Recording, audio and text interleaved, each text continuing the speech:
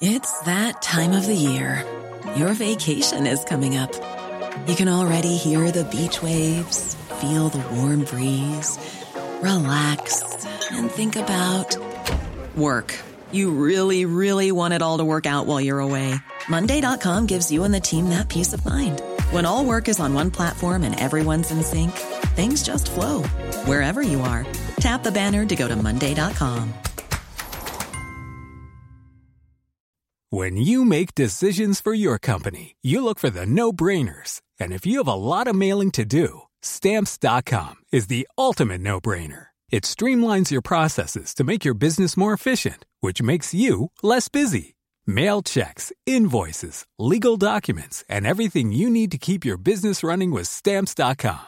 Seamlessly connect with every major marketplace and shopping cart. Schedule package pickups and see your cheapest and fastest shipping options from different carriers, with rates up to 89% off USPS and UPS rates. And with the Stamps.com mobile app, you can take care of mailing and shipping wherever you are. Make the same no-brainer decision as over 1 million other businesses with Stamps.com. Sign up with code PROGRAM for a 4-week trial, plus free postage and a free digital scale. No long-term commitments or contracts. That's Stamps.com. Code PROGRAM. You're listening to Cork Today on replay. Phone and text lines are currently closed. This is Cork Today. Cork Today with Patricia Messenger on C103. Cork's greatest hits. C103. And a very good Wednesday morning to you. And it really is a chilly morning out there, so wrap up warm. I was sort of headed out to work just before 8. I had to de-ice the car and everything. Completely forgot that there was a frost forecast overnight. So it is chilly, but it's bright and there's blue skies and it's beautiful. I love these kind of crisp, fresh days. The rain, you get sick of it and you can go nowhere and do nothing.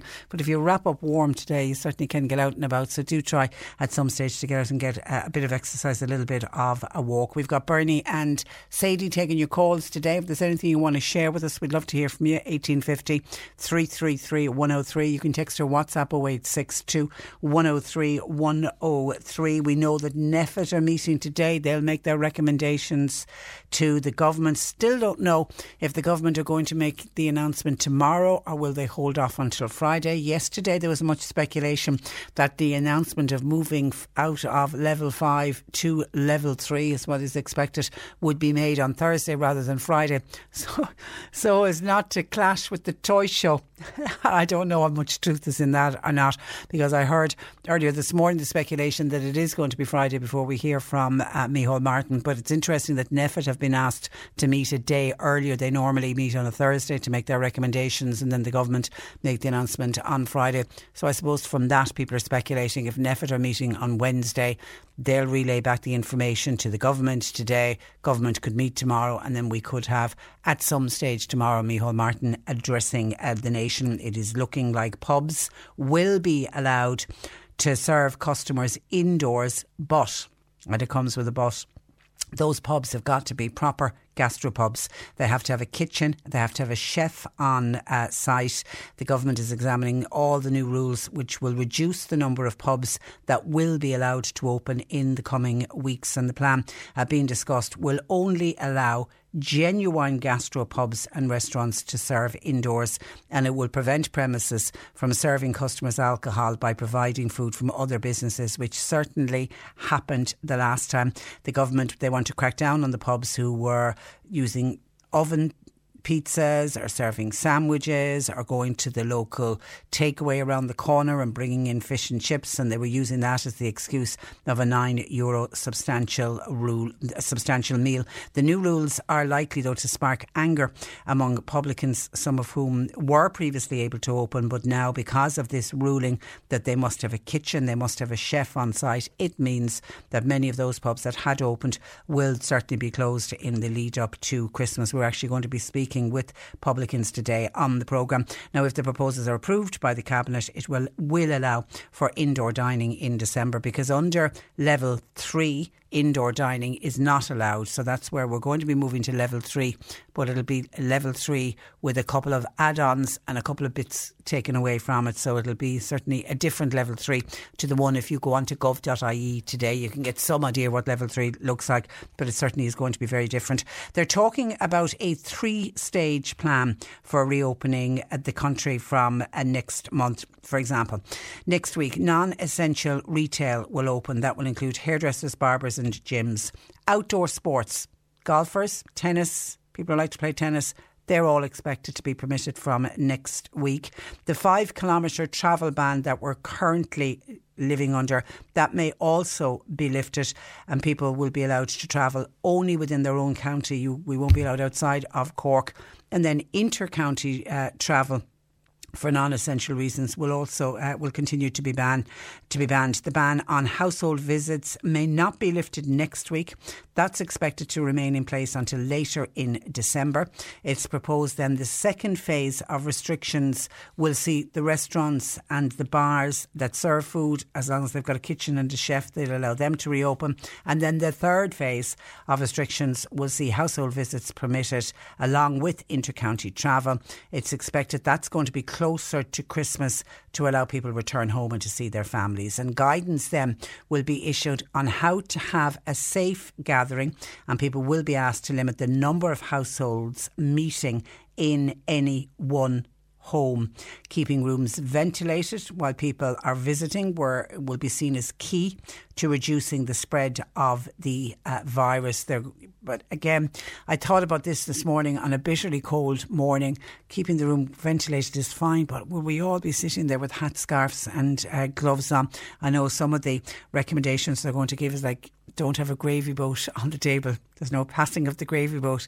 If you're having other family members or friends gathered around, it's to try to do social distancing as much as we can and trying to stick to all of the rules and regulations. Restrictions may be once again increased in January, and that will be to stop any further spread of the virus ahead of the vaccine being rolled out in the new year. So even the fact that they're talking about that they'll ease restrictions, but then it looks like restrictions will be back in the new year, is kind of telling us, isn't it, that they're going to allow us to have Christmas, but they know by allowing people to have Christmas there will be a spread of the virus.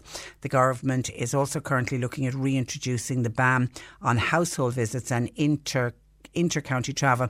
That's expected. We're going to be back with that in January. Sometime around January the 6th is a date that's been speculated. They're also examining data which has shown that household gatherings, celebrations after sporting events and college parties were among the key drivers of the new COVID-19 cases. Micheál Martin yesterday warned the second wave of the coronavirus is far from over. He said if there's one thing we know now is that taking the virus for granted is the foundation for its spread. He said the very thing we value most in our society, which is our sense of family, our sense of community, can be a major threat when we hold social gatherings and move in hospitality settings. And yesterday, figures are dropping. The number of daily cases yesterday, 226, and 226 new cases was the lowest since mid-September, but we're still off the target of 100. They were hoping by the 1st of December to have the figure at 100 a day. It's coming down, but I don't know if it will be down at 100 by next week. So 226 cases for yesterday. And I think was there 6 deaths. So we can never forget the number of families. While people are looking forward and trying to plan for some kind of a Christmas, think of the families who are not going to have everybody around their Christmas table this year because of COVID-19. So then just a quick synopsis of what the 3 different phases looks like. Phase 1.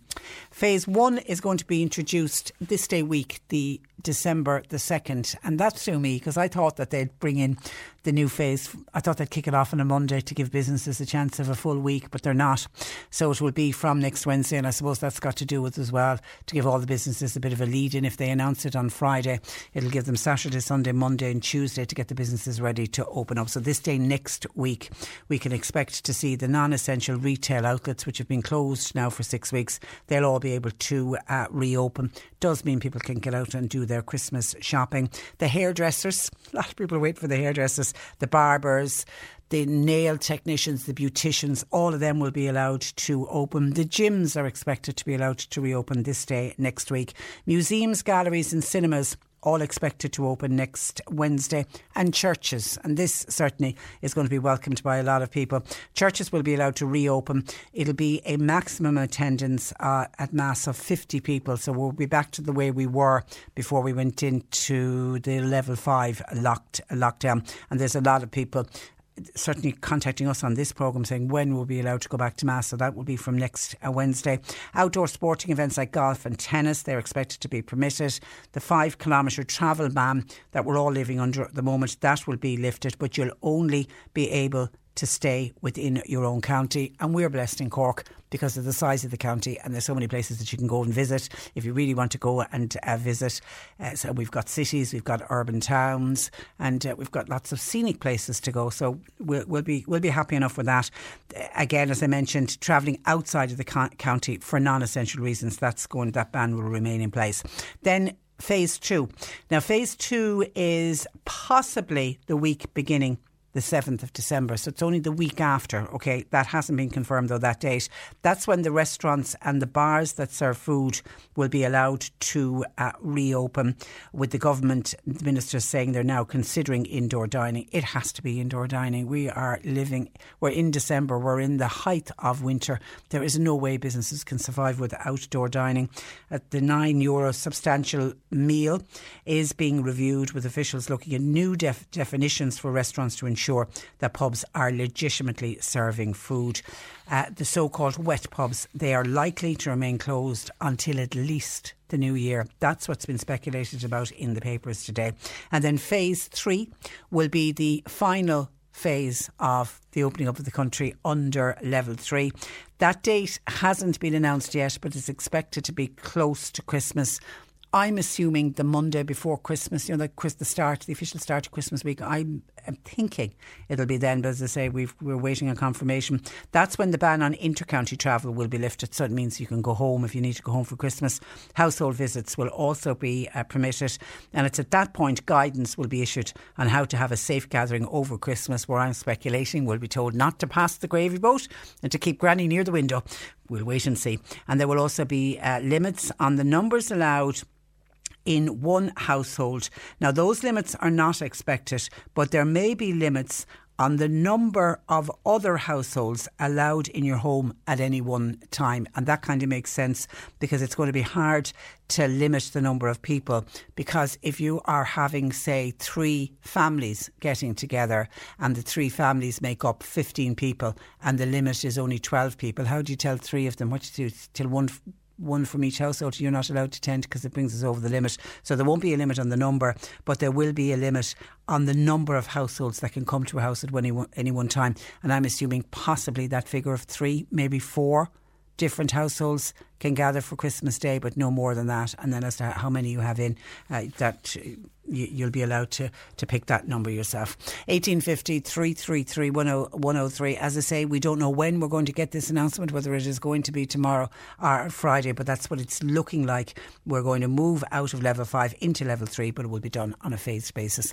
1850 333 103. Your thoughts and comments welcomed. You can text or WhatsApp 0862 103 103. Your questions in. Morning, Patricia. Will hotels be allowed to open? Will they be open for Christmas, and will people be allowed to book in? That's from Duncan in Cork.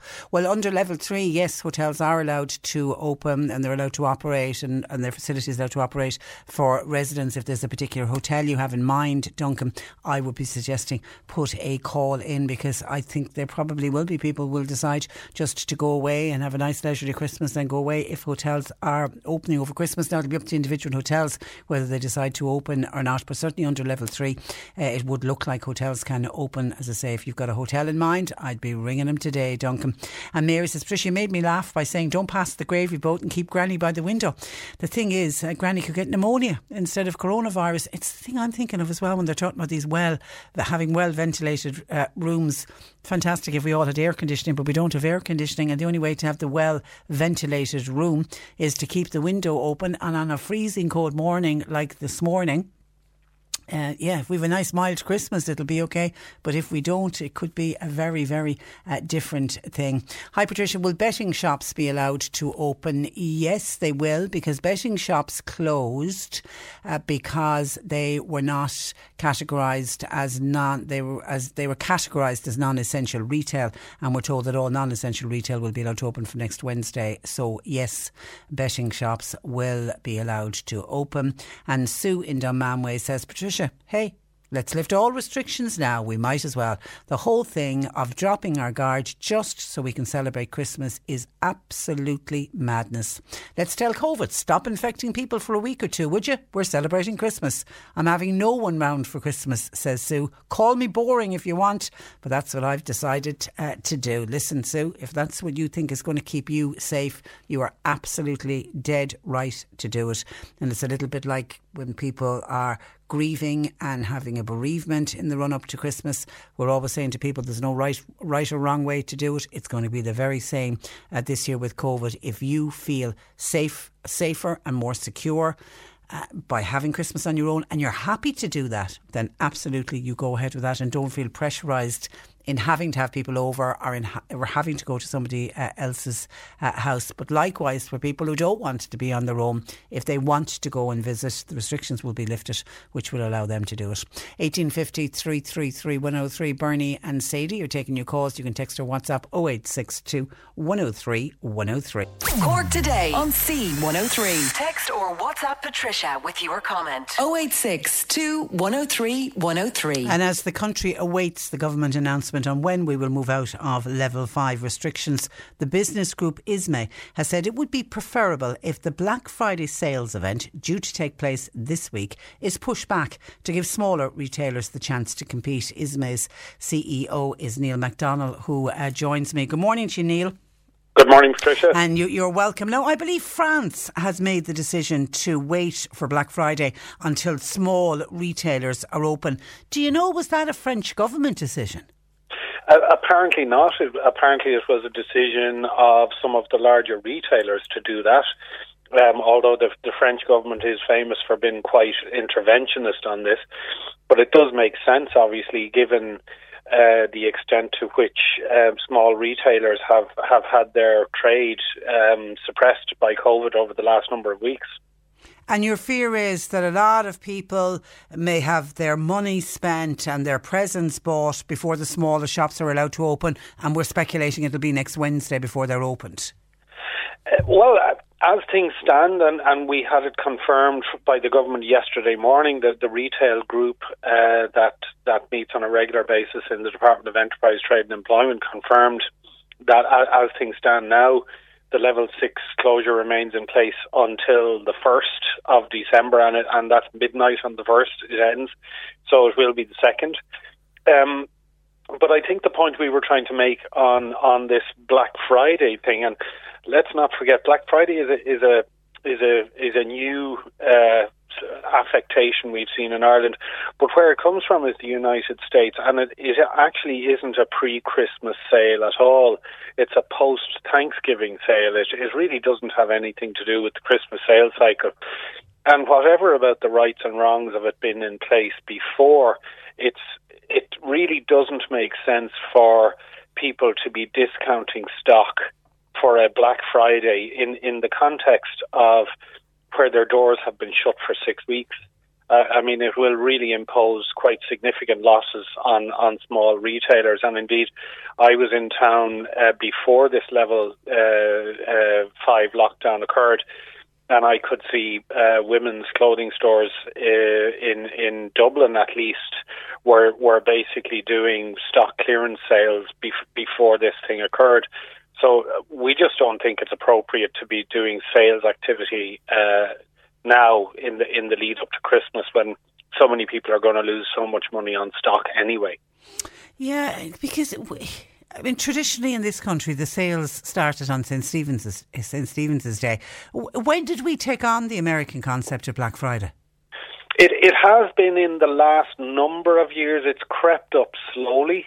It was more it was more an internet or an online sales phenomenon when it started, because obviously we don't have a Thanksgiving holiday on the 22nd of November ourselves, and it started as an online pre-Christmas discount. You're absolutely right to say that traditionally the sales cycle here involved normal sales until Christmas Eve, and then discounted sales from Stephen's Day onwards.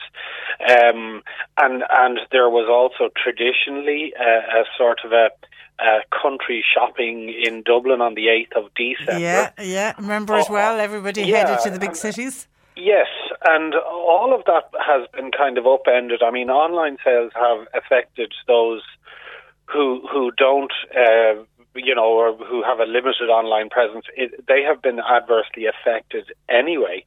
But it is important for people to understand that all sales activity, whether you're talking about hanging garments or fancy goods or the likes of cakes or puddings for Christmas, they go through a sales cycle where they're at full price for a number of days or weeks, and then they are discounted.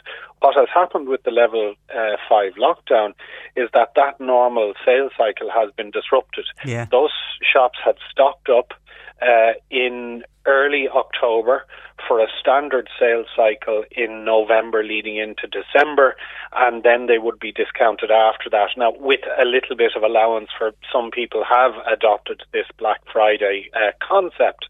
But this year, we've had no sales lead up to Black Friday. Therefore, people are looking at immediately discounting stock they never had an opportunity to sell in the first place. And that's what's very disruptive. That's going to make it difficult for businesses. Have many of your members moved to online during lockdown? A great many members are availing of the supports now that are available. Yes, they are moving online, but we're always at pains to point out that online sales are their own specialist distribution channel. You can't just, enable your website to take payments and assume that everything's going to fly out the door. There is a whole supply chain associated with online sales. You have to understand your picking routine, your packing routine, putting stuff into boxes. There is a whole commercial aspect to how you manage the distribution with An Post or one of the other distributors. And then there's a return system as well, because a substantial number of garments that are sold online are returned. You have to have all of those pieces of the online jigsaw right before you'll have a successful online sales operation. And I was reading some 70% of online sales in Ireland gets spent abroad. That's a lot of money, isn't it, that's going out of this country? It absolutely is. It is a reason that the government has been incentivising businesses to get online in the last number of years. I am happy to say that figure is dropping. It's closer to 50% now, but it's still a very substantial volume of total retail trade. When you go online, typically when you do a Google search, the first few results you will get will be large multinational online vendors. Before, you will have to scroll down your search before you find an Irish company selling online. And I know tomorrow we're talking with a Cork group who are behind the campaign to turn Black Friday to Green Friday by shopping locally. We all have a role to play here.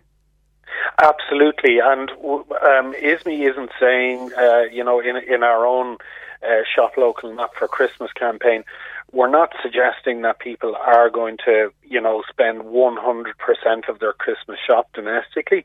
But what we are saying is if people would make an effort just to ensure that at least a proportion, a third or a half of their spend does go to domestic online retailers or bricks and mortar retailers from next week, it would really be a help. Whatever about previous years, we're now dealing with a retail sector that's absolutely on its knees. Their workers have been furloughed. They're on wage supplement, or they're on the PUP. So these people, are really looking forward to trying to get some sort of sales activity going before Christmas so that they'll have a decent income themselves. So yes, it's absolutely important that everyone tries. Neil, those small businesses are the ones that local community groups and GAA clubs and fundraising organisations go to when they're looking for a bit of sponsorship or they're looking for a prize for the raffle. They're the ones that have supported people in the past. It's really now time for everybody to step up and give them a bit of a dig out this Christmas. That's a really important point, Patricia, because, when you go to your local GAA pitch or your local soccer pitch, the banners around the pitch are typically those small businesses that are helping out. And it'd be dreadful to see any of them go. And also just to give people words of warning about Black Friday when you are going online, that not every bargain is a bargain. I was reading, I think it was in the Irish Independent yesterday, they did a really good survey where they were looking at prices before Black Friday and then the sale price, and in many cases they were exactly the same, but it was made to look like you were having a big saving. So be careful. Everything isn't as it seems. And Neil, are you hoping that the announcement of the moving to level 3 will be made tomorrow? Or we're still trying to get to, is it going to be tomorrow or is it going to be Friday? We understand that the Cabinet is meeting tomorrow, and we are expecting as of yesterday, we were told to expect an announcement tomorrow, so we're taking it on in good faith that we are. And businesses do need a level of notice. It is, employees need to be told what's happening. They can't just turn around on a dime. There's childcare to be arranged. There's transport to be arranged. People are entitled to notice of changes of shifts or return to work. So it is absolutely essential that the government gives retailers as much notice as possible of what's happening. And secondly, of course, it's not just about the retailers. There are other activities that, people partake in when they go out shopping, such as dining and personal grooming. So we are hopeful of good news from the restaurant sector and the hairdressing and barber sector as well. Okay, all right. Listen, Neil, thank you for that, and thanks for joining us on the programme this morning. Thanks, Patricia. Good morning to you. Bye-bye. That is Ismay's CEO, Neil MacDonald. 086. Our lines are open. Our texts are WhatsApp to 0862 103 103. You can ring Sadie or Bernie at 1850 333 103. Cork Today on C103. Call Patricia with your comment. 1850 333 103. Now, while the Restaurant Association is urging the government to allow it to fully reopen after the country exits our second lockdown next week, the Vintners Federation of Ireland wants pubs to be given the same opportunity and for all the hospitality sector to open together. The Cork chair of the Vintners Federation once again joins me, Michael O'Donovan. Good morning to you, Michael. Good morning, Patricia. Michael, is there a sense that wet pubs will be sacrificed to allow restaurants and gastropubs to open instead? Yes, unfortunately, the soundings coming out of, Leinster House for the last couple of days have been that wet pubs will be sacrificed for, pubs that do food, and I think they're even going to have a caveat on the pubs that do food, and that you have to have a fully operational kitchen with staff employed to work in the kitchen. So it's going to make it difficult. They're going to, I think, stop this takeaway being brought into pubs. That's their aim. But look, we have to wait and see until, be it Thursday evening or Friday morning, the final detail of it. But the soundings coming out are I suppose, they're worrying, because I think it's coming to a case where I think that they don't trust the publicans to follow the guidelines that they set out, or I think that they're not trusting the staff that work within our bars, or even the customers that come in. So it's very worrying in that aspect of it. And when you were allowed to open, even though it was only for a couple of weeks... 16 days. Was it 16 days? Was there any evidence that wet pubs posed a greater risk than restaurants? No, Patricia, the HSE facts are that, and these are the HSE's own weekly detailed analysis of where the clusters come from. 0.19 of the clusters, it's 0.19, imagine, not even 1% of the clusters came from public houses. 0.22 came from restaurants. where 75% were from a private house setting. There was nearly 18% were from meat factories. So, like, we're so far down the list of I suppose instances where clusters have formed. It's just very disappointing to hear that we're being singled out again by this government. And look, we appreciate there's publicans right across the country are worried and they have health issues themselves, or they may be elderly publicans, and we've, I suppose, campaigned that the support should stay in place.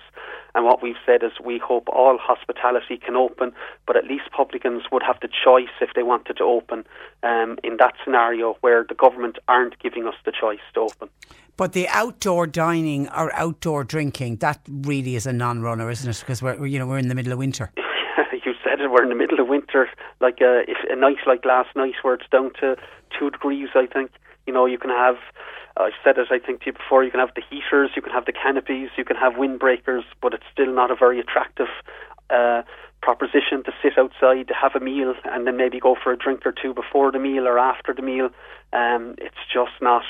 Look, it's Ireland. It's December. It's just not practical. If as we said, we need to open, have the choice to open, and then for it to be indoors for both dining and for consuming drinks. What did you make of the scenes in Cork City Centre last weekend and for the last couple of weekends before that? I suppose, look, the optics of it weren't great, I will say that, but what we have learned is that, look, most of the bars did close down around 8 o'clock on the night in question, and it was mainly a younger cohort that were in the city those nights. I suppose, look, they have nowhere else to go. They're going to, I suppose, cabin fever has set in for them the last 2 weeks. There's pent up, I suppose, energy with them. So I think they wanted to go out, and from last weekend's scenes, it wasn't, I suppose, the so-called takeaway points were the issue. It was other substances, I think, were in question. So it's look, I suppose, it's young people just getting out, and I think the lockdown for them has been extremely difficult. But the argument that if the pubs were open, they would have had some place to go. They wouldn't be all hanging around on the streets. Yeah, look, we saw it during the summer, I think, when I suppose at least our colleagues that were doing food, and even pubs that did, take away pizzas or chicken wings, this ridiculous €9 requirement that was there during the summer. But look, I suppose when we were open during the summer, people had an outlet to socialise. People could get out. I know it was under difficult guidelines, but at least there was the prospect of getting out, meeting a friend, meeting 2 friends under the guidelines that it was. As you said, it was there, that option, where for the last number of weeks it's just been taken away with this lockdown. And look, for hospitality, levels 3, 4, 5, it hasn't made any difference. And that's why we're calling on the government under what we're now told level 3 will go to next Wednesday, that we need to see indoor and outdoor dining and for all hospitality. But as we said at the outset, the rumblings and the leaks is looking like you won't open, Michael. If you don't open this side of the new year, how does that affect you? I mean, what kind of a turnover would you make in December, and would a typical pub make in December? Look, for me personally, in the city, the month of December, I suppose, really it would make 30% of my yearly takings. Would be taken as high as that in the 4 weeks. And look, from the last weekend of November through to the 2nd of January, every night is Saturday night. There's no difference, and like it's just 7 nights a week. You have corporate nights, you have family nights, you have friends meeting up. It's just, look, it's a busy time, but it's also a very enjoyable time. I suppose I look forward to the period between Christmas and New Year's Day, because you'd meet lots of people coming into the bar that are home from Christmas. You probably wouldn't have seen them from one end of the year to the other. They'd have been customers that would have come in probably a few years ago when they were younger, and you'd be inquiring how they're getting on, where are they. It's great to see it. And like, I suppose the communities and like families meeting up, meeting other families, it'll just be, I suppose, really tough to see how this Christmas will go. We appreciate public health is the number one thing, but I suppose mental health and I suppose look, there's a community of, I suppose I can speak personally here, locals that we have, elderly men and women. They'll be very lonely this Christmas. Yeah. And is the not knowing, Michael, adding to the stress levels of your members? I mean, everything we're talking about is it's speculation, it's rumours, it's even though traditionally they've always been spot on when Micheál Martin does get to make the speech, we'll know most of it. But is it that not knowing? Absolutely, and for members and our staff it is as well, because look, nobody knows, are we going back to work, aren't we going back to work? And we're seeing now it's having knock-on effects with breweries. There's been a brewery here that has made redundancies, and this will be I think what will come from our industry for the next couple of months. And it's heartbreaking for those people that are losing their jobs permanently, you could say. And I suppose where we look to the future, look to the next few months and see, can we get our businesses back? For those people, I feel so sorry that they're going signing on and they have a very uncertain future. But look, for us as publicans, even our future, I think, is very uncertain, because without this trade, I suppose, losing the summer trade and losing the Christmas trade, they're two hammer blows. It'll be 10 months nearly before we'll open probably, and not too many industries can survive that.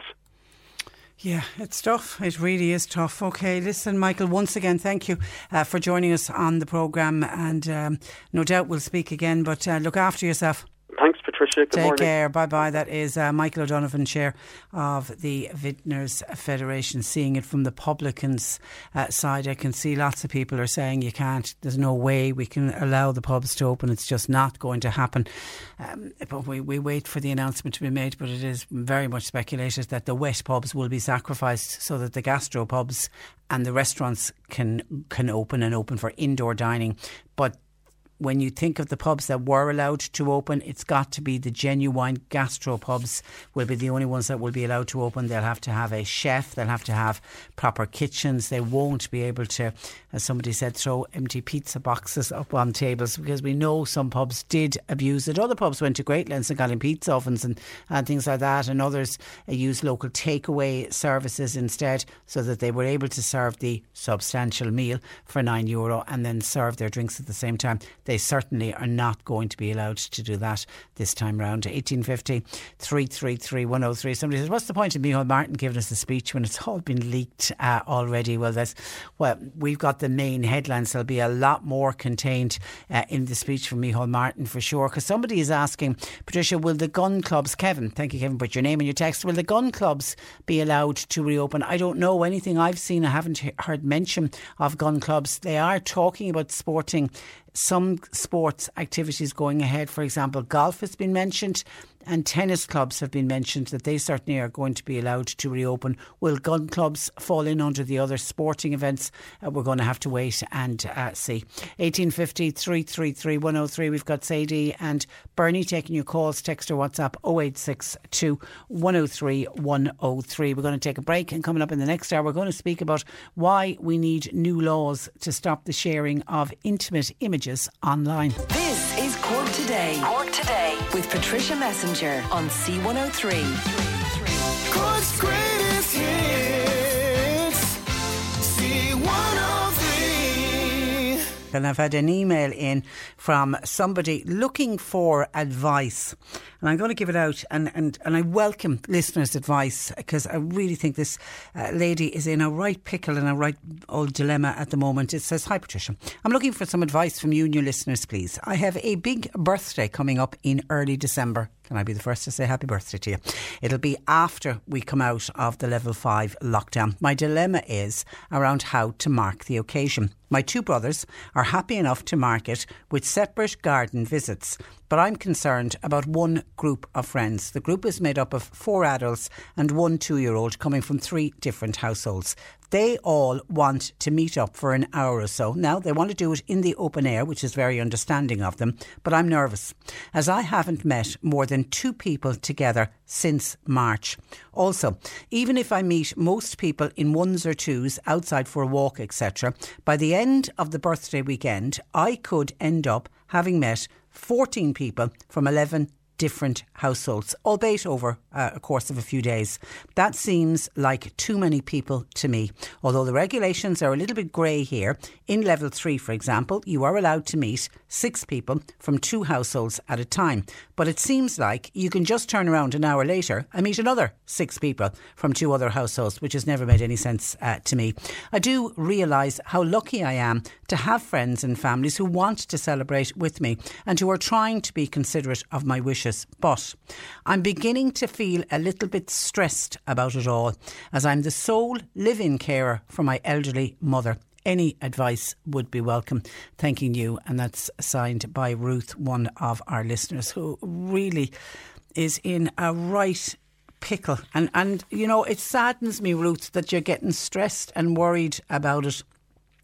And I'm wondering, have you passed on to your friends in particular your concerns in the way you've put a really good email together for me? Because every single line that I read of your email, I can see how worried and concerned you are. And in the main, it's to do with your elderly mother. You've been almost cocooned with your elderly mother, and you're doing that to protect her and no doubt to protect yourself as well. So I can see where your concerns are coming from. But of course you don't want to offend anyone and you don't want to upset anyone. And when people are being kind enough to say we want to celebrate your special birthday with you, I can see how you've ended up in this little bit of a dilemma. So we'll throw it out to the listeners and see, what advice would you give to Ruth? How does she go about celebrating and in some way marking the birthday, because she needs to do that as well. But how does she do it in a way that she feels safe and that she isn't coming home from any of these little outdoor gatherings stressed out of her head, thinking that she may have picked up coronavirus, or worse, that she gets a phone call to say she's been contact traced and that one of the people she was with ends up getting confirmed COVID-19 positive. If you've got advice for Ruth, will you share it with us, please? 1850 333 103. You can ring Bernie or Sadie, or you can text or WhatsApp 0862 103 103. And of course you can also email the programme, Patricia at c103.ie. If you were in the same position as Ruth, having a special birthday, these wonderful friends, and I mean, I think what your 2 brothers are doing is the right thing. 2 separate visits, you know, they're even spacing there so that you'll have one brother one day, one brother the next day, you know, so they're not even making it a large gathering, but it's the friends added into the mix. And that does seem like a lot of people, bearing in mind that Ruth has been with no more than 2 people since March of this year. She's been extremely careful. So any advice welcomed this morning, please. Now, a lot of texts in about the pubs, which I'm going to get to, but before I do, I take it that this is a business owner or somebody going back to work. It's Rose in Cove. Rose says, morning, Patricia. Could you tell me, please, if you know, if it's early Tuesday morning, December the 1st, that approved businesses are reopening, or is it from midnight Tuesday the 1st? So that they would actually be opening on Wednesday, December the 2nd in reality. Do you know what it is? I do, and I only found this out yesterday because I actually thought that they would be allowing businesses to open on Monday, but they're not. They're leaving the rules and the restrictions for level 5 in place until midnight on the 1st of December, which means that businesses, the non-essential retail and other businesses that have been forced to close under level 5 will then be allowed to reopen on the 2nd. So whatever time you normally open at 8 o'clock, 9 o'clock, 10 o'clock, whatever it is. So it'll be Wednesday before all of those businesses are allowed to reopen. Now on the pubs, hi Patricia, thank you for your morning programme. You've helped me during lockdown. Well, listen, anything we can do, thank you for that. Why is the pub closure such a big topic? Surely we can have a lovely Christmas without any of the pubs opening. By the way, I'm not against alcohol, but I feel this whole issue around alcohol and pubs opening and restaurants opening, it seems to have taken over. It seems to be all that anybody wants to talk about. Hi Patricia, they may as well keep all the pubs closed. Who are they trying to cut? What kind of idiots do they think we are? Every town and village has a pub with their own on-site kitchen and resident chef. So people living in towns and villages will still have nowhere to go. There is still a large number of elderly people living in these areas with no family and still won't be allowed to go out and meet up with friends for a chat and pass away a few hours. Shame on this government. And sorry, I just realised in the text the sister was saying that in many towns and villages there might be the only one pub and they don't have an on-site kitchen and they don't have a resident chef, so it's going to close. It's going to keep the majority of pubs closed, and then you've got elderly people who would like to get out for a pint, particularly over Christmas and over the festive season, and they won't be able to do it. Hi Patricia, is signed a Cork lady. Never took a drink in my life, but I think that the pubs should be allowed to open and close the off licences instead. You'd have a much better controlled drinking environment. Also, it would stop under 18s being served. A lot of the older people will be very lonely this Christmas, as their only local country pub was their only outing, and to chat with their friends, feeling for older people. And hi Patricia, I'm the mother of a publican. This situation is absolutely unbearable on him. He doesn't open until 6 in the evening, and when he does, his clientele would be farmers. Mostly it's local people. It's a small country pub. He has a massive mortgage. He's done all of the required precautions that he was asked to do and put all the measures in place. He's on his knees, and now hearing that the pubs won't open, that the pubs with a chef will only be allowed to open. So unfair on his customers, but also on himself. Their mental health is a huge worry. Yeah.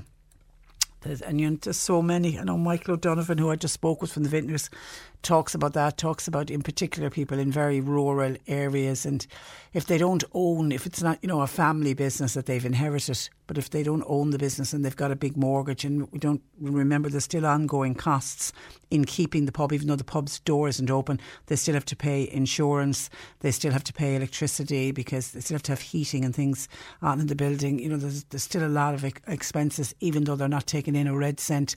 It's really, really tough, and it isn't. I have no good news for you, because certainly it isn't looking like there is any indication that wet pubs are the type of pub that your son runs.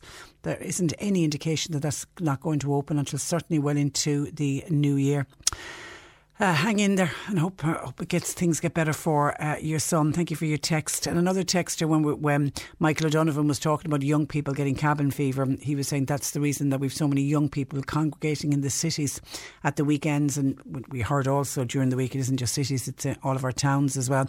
This texter says, look at the cabin fever that elderly people have been put through, all because of those idiots on the streets. Also schoolgoers. I've witnessed a vast amount of them not wearing masks, particularly outside petrol stations and other shops, and they're gathered together outside the doorway and they're not abiding by the rules and regulations. And Sandy says, Granny sitting by the window on Christmas Day, we're expecting, is going to be one of the suggestions. Air conditioning, I was saying we don't have air conditioning, so you'd have to have the window open. Sandy says, air conditioning would not be my idea of good ventilation in a house unless you had a top-notch filtration system. In my opinion, air conditioning systems just circulate any bacteria in the house. Just open all the windows a little bit, allow a gale to blow in before and after guests come and go. Wear extra clothing and moderate heating settings. Some recommend a return to the design of well-aired buildings, such as were built in the era of high TB levels in this country. They're almost barn-like in design, says Sandy. Will that be the way forward? Will that be the buildings of the future, I wonder? Another texter, will the church doors have to stay open during Sunday Mass? I don't know. Did they stay open the last time when Mass was allowed to go ahead for 50 people? They will say a well-ventilated building, but then when you look at the size of churches, they're huge, in many cases, huge buildings. So I simply don't know the answer to that. If they had to remain open the last time, then maybe they'll suggest the same thing again. Again, it's a matter of wait and see. Some of your calls in. James says, on the churches reopening, in my opinion, half of the people in Ireland don't even go to Mass, and certainly many young people don't go. So I don't know what your point is, James. Are you saying we shouldn't be opening the churches? Anyway, James says the sales in off licences will skyrocket if they keep the wet pubs closed. Can't understand it. No one will stick to these restrictions anyway. People didn't stick to the restrictions all under level 5. Why will they suddenly do it under new level 3? House parties are still going on, and if they opened the pubs, they might be able to control the drinking there. Otherwise, you know what will happen? It's off to the off licence and people will have their own parties instead. John says, close the whole place, the entire country. Close the whole place down for a month. Fully lock down this country. John feels it's an awful mistake to be opening up anything for Christmas. COVID knows nothing about Christmas and celebrating. I think it's better to have no Christmas this year and then try to get back to some kind of normality in the new year, and that's what they've done in other countries, particularly New Zealand and Australia. At the end of the day, says John, it's only one Christmas. John says, I don't have many Christmases left myself, but I would happily and willingly give up this one just to be able to get back to normal. They are crazy to be even suggesting opening up pubs just at a time when we're starting to get it right and the figures are starting to come down. They'll open the pubs and the figures will just go straight back up again. John in Cove says the pubs should stay closed for a few more months. He also reckons schools should close. Are we aware of the outbreak in the Glanmire National School? Yeah, it's the Gaelscoil, isn't it? Is it 17... Was it 17 pupils? I don't know if it's pupils and the staff or just pupils. They've 17 children that have been diagnosed with coronavirus, and they've shut it's Gaelscoil Idriscoil in Glanmire. They've closed it now for 14 days, and it's a small enough school. There's 200 pupils there. They've had outbreaks in 5 classrooms. And parents were informed last night that they're closing the school until the 8th of December. And according to the Irish Examiner, a spokesperson for the school said they had no comment to make on the advice of the Department of Education, except that they followed the HSE guidelines and those of the department at all times. And the school confirmed their parents were to be informed 100% what was going on, and they have the highest standards of protocols in place. But the school is now closed for 2 weeks. But I go back again when people shout for schools to be closed down. We still, when you look at the 4,000 odd schools that are in the country, we've had a very low number of outbreaks at schools. It's rare that you hear of a school closing like that. Ready to pop the question? The jewelers at BlueNile.com have got sparkle down to a science with beautiful lab-grown diamonds worthy of your most brilliant moments. Their lab-grown diamonds are independently graded and guaranteed identical to natural diamonds, and they're ready to ship to your door. Go to BlueNile.com and use promo code LISTEN to get $50 off your purchase of $500 or more. That's code LISTEN at BlueNile.com for $50 off. BlueNile.com, code LISTEN. Hey, I'm Ryan Reynolds. At Mint Mobile, we like to do the opposite of what Big Wireless does. They charge you a lot, we charge you a little. So naturally, when they announced they'd be raising their prices due to inflation, we decided to deflate our prices due to not hating you. That's right. We're cutting the price of Mint Unlimited from $30 a month to just $15 a month. Give it a try at mintmobile.com/switch. $45 up front for 3 months plus taxes and fees. Promo rate for new customers for limited time. Unlimited more than 40 gigabytes per month. Slows full terms at mintmobile.com. Planning for your next trip? Elevate your travel style with Quince. Quince has all the jet-setting essentials you'll want for your next getaway, like European linen, premium luggage options, buttery soft Italian leather bags, and so much more. And it's all priced at 50 to 80% less than similar brands. Plus, Quince only works with factories that use safe and ethical manufacturing practices. Pack your bags with high-quality essentials you'll be wearing for vacations to come with Quince. Go to quince.com/trip for free shipping and 365-day returns.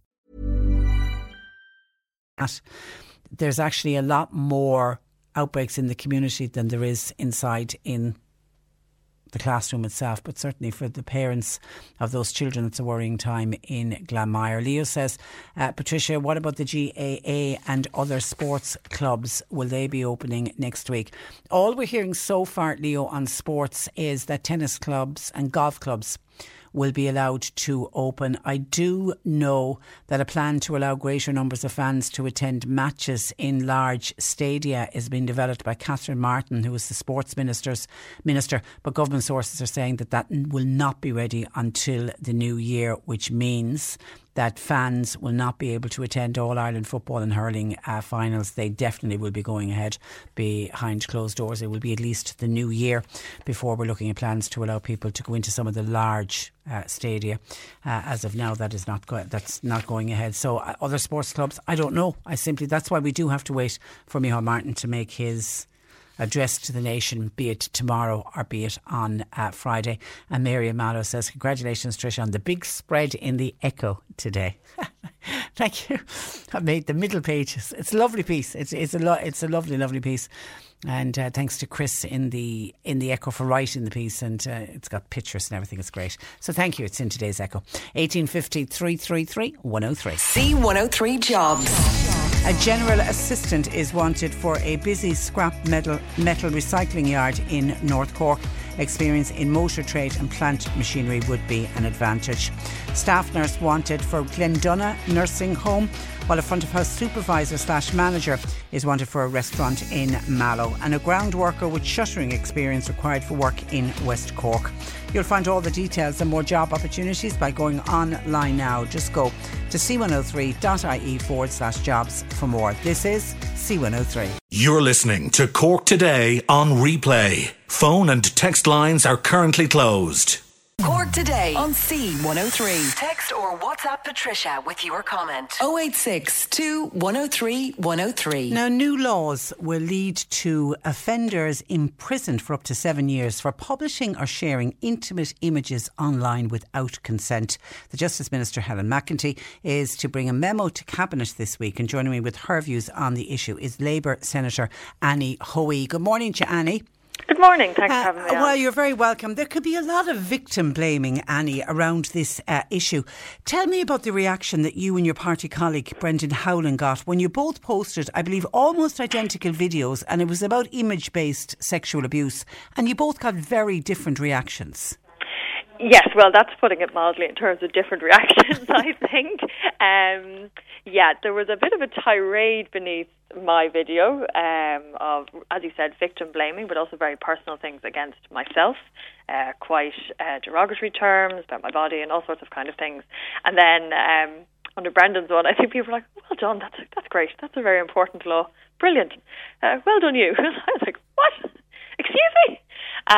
So I don't know if and what was interesting was that my video was really quite innocuous. Like, we kind of just did it off the hoof. We're like, oh yeah, we'll pop something out about that. I've spoken about it before when I was the president of the Union of Students in Ireland, and we've been calling for this for years. So, we just popped up the video, and my golly goodness, the heavens exploded beneath it, and there was just really an awful lot of anonymous accounts, and but a lot of the comments Twitter ended up taking them down. Like, wow. That was the kind of level that they were at. They were being taken down for breaking community guidelines.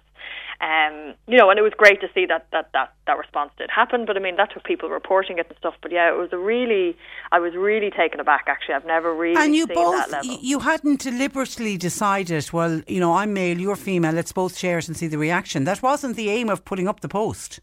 No, I mean, I was a woman who talked about it before, so I did a quick video, and then it's Brendan Howlin's bill he actually wrote the bill. Yeah. That will deal with this particular issue. He wrote it 3 years ago. So Brendan then spoke about his bill, and the videos were roughly the same length. They went up at roughly the same time, within 24 hours of each other. Perfectly regular things that we do within the party social media stuff. And it was just because and I'm sure there's other people who may be listening to this, like, sometimes you're like, maybe I'm imagining that I'm getting this tirade of stuff online. It's me. So it was really interesting to actually see, oh my goodness me, this is not just me imagining it. I mean, this was a very extreme example, I have to say. Shocking. It was really, and like my friends and family had to see things like that. And people were just like, this is outrageous, the comments. And this more for Brendan. Yeah, this whole victim blaming, particularly around the young women when their photographs get shared online, and the argument, well, she shouldn't have had that photograph taken in the first place. It's shocking, isn't it, that argument would even be made? I mean, that's nonsense. Like, that's the you shouldn't be wearing short skirts argument, that's the you shouldn't have gone out argument. In fact, you know what, women should just stay at home, be quiet, sit in a sack and wait for, you're like, that's nonsense. Like, this victim blaming, and we do this all the time, not just in Ireland, but we have a really strong victim blaming. Like, you must have done something to cause someone to perpetuate this violence against you. Like, that's nonsense. If someone, attacked a man in the street and punched them out of like, we just wouldn't say that about other crimes. Like, oh, you lived in a house, therefore you deserve to get burgled. Like, it's nonsense. And that's really difficult, actually, because when this came out last week, people didn't know exactly the extent of it. They didn't know if they were up on it. There were people for whom this had affected them before, and there was all this commentary. I was actually on a different radio show, and someone was like, oh, well, when I'm in WhatsApps, sometimes a lad will forward on a photo. I was like, Jesus, you need to think about the kind of friends you have, and also the fact that that's going to be a crime pretty soon. But, there was such a casualness about it. Like, all this happens all the time. Yeah. So that's really difficult if you've been a woman, and don't forget that there was potentially children involved in this who have to sit at home and hear this, that it was their fault that someone perpetuated this violence against them. Awful. By the way, what did you make of the story that's coming out from Carlow of the girls at the Presentation College who've been told to stop wearing tight clothes because it's upsetting some of the male teachers and some of the male students? Well, do you know what? I'll have to say now, if no male teacher made that complaint, and I would find it actually very hard to believe that a male teacher would make that complaint and that the response would be that, as opposed to being like, what on earth are you saying? This like kind of unbeknownst sexism, like someone saying, well, look, if you dress like that, I'm assuming that men are going to look at you in this way. Like, it's also perpetuating something upon the male teachers who potentially really said nothing of the sort, and perpetuating this kind of trope of young girls being overly sexualized, and then kind of dragging everyone into the mud, if you will, like the male teachers being like, we said no such thing, and then the young girls being this blame being put on them for something that they neither did nor said. So I think, and like, I remember being in school and the teachers being like, your skirts are too short, and I was like, this is the length the skirt is, I can't make it any longer. You can't give out to me for the length you made the school uniform. You should have had the nuns in our convent. They'd have been putting newspaper around you. But I mean, these girls have been told that the leggings that they're wearing are too tight for PE, and they're showing off the female anatomy. I think it's great, actually, by the way, that the boys at the school are planning a protest and they're going to go into school wearing leggings. Thought it was great of the boys, isn't it? Yeah, that's great. And you know what, everyone loves a bit of a protest, and there's nothing like when you're in school having something to get riled up about. And it's great to show that solidarity, because there definitely would have been times when they would have nodded and agreed and then been laughing and teasing people for wearing different things. So it's great to have that kind of solidarity from the boys. But I have to admit, it's something that obviously it's blown up across social media, and if the male teacher said no such thing, this must be really stressful, where they're like, where on earth did this come from? We've had nothing to do with this. Yeah. My goodness. I'm sure more is going to come out on absolutely. it. Okay, and just on the laws around sharing intimate images, I think many people will be shocked to know that, what are the current laws? There are not actually laws in place. No, there's not. I mean, there are certain laws around harassment and other things, but you have to find a different way to circumvent it. But the actual sharing of someone's intimate image, sexual image, is not a crime in and of itself. We talked about this a couple of years. As I said, when I was in USI, we talked about this. Like, it's been a crime in the UK since about 2015, and in the first year alone, 206 people were charged against it. So, we are on the back foot on this. We're a little bit out of sync. And in the 3 years since that bill was written, and it's been trudging through the legal system and bopping around the place, there's been hundreds of people's lives affected by it, where they've had no recourse because someone has committed this violence. And I really do use the word violence on this. It is a violence against a person's body. It's a violence against their personhood. It's designed to control and shame, sometimes used as a coercion, and that is a violence. Absolutely. I would say. Absolutely. Here's a good question in from a listener. When the new laws come into being, will they cover if a person originally consented to a photo or a video? Well, if a person originally consented to a photo or a video to be sent to, for example, yourself, that was to be sent to you. It wasn't to be circulated to anyone else. Yeah. So that's where the line is. If it's very clearly that it would possibly be, to me, if someone sends an intimate photo to someone, unless they explicitly said you can share this around with everyone, the consent is to the receiver, not for the receiver to send it on. So if you forward that image on or you put it up on the internet, that was not consented to. So that will be in breach of it. Okay, but I can see a lot of people are just cannot believe that we need legislation, that these laws are not already in place. I'm assuming they'll get widespread support across the House. I believe so. And you know, I mean, this bill was due to come anyway before Christmas. There's been a lot of pressure on it because it also is in relation to online bullying, and there's been a number of teenagers who have taken their lives due to severe online harassment and bullying, and there's been no recourse or the perpetrators of this couldn't be held to account. So there has been pressure to get this bill through for quite some time, but and obviously the events in the past week have really expedited the need, if you will. So I do believe there'll be cross-party support. The Minister is very committed to working with the Labour Party and with Deputy Brendan Howlin to get this over the line and to really try and just deal with this. You know, the online is a bit of a wild west, and right now it's quite easy to get away with these things. Yeah. Okay, listen, we'll let you go. I heard the bells ringing in the background for you there. They're calling you. Listen, Annie, thank you for the chat, and I really enjoyed it, and thanks for joining us. Thank you so much. Have a great day. You too. Bye-bye. That is Labour Senator Annie Hoey talking about that bill, and the memo goes to Cabinet, which will make it illegal to share intimate images. And I did tie it in. I can see somebody said, Patricia, would you ask Annie Hoey what she makes about the school management that has forbidden the female students wearing the skin-tight clothes for PE class in case it distracts the male teachers?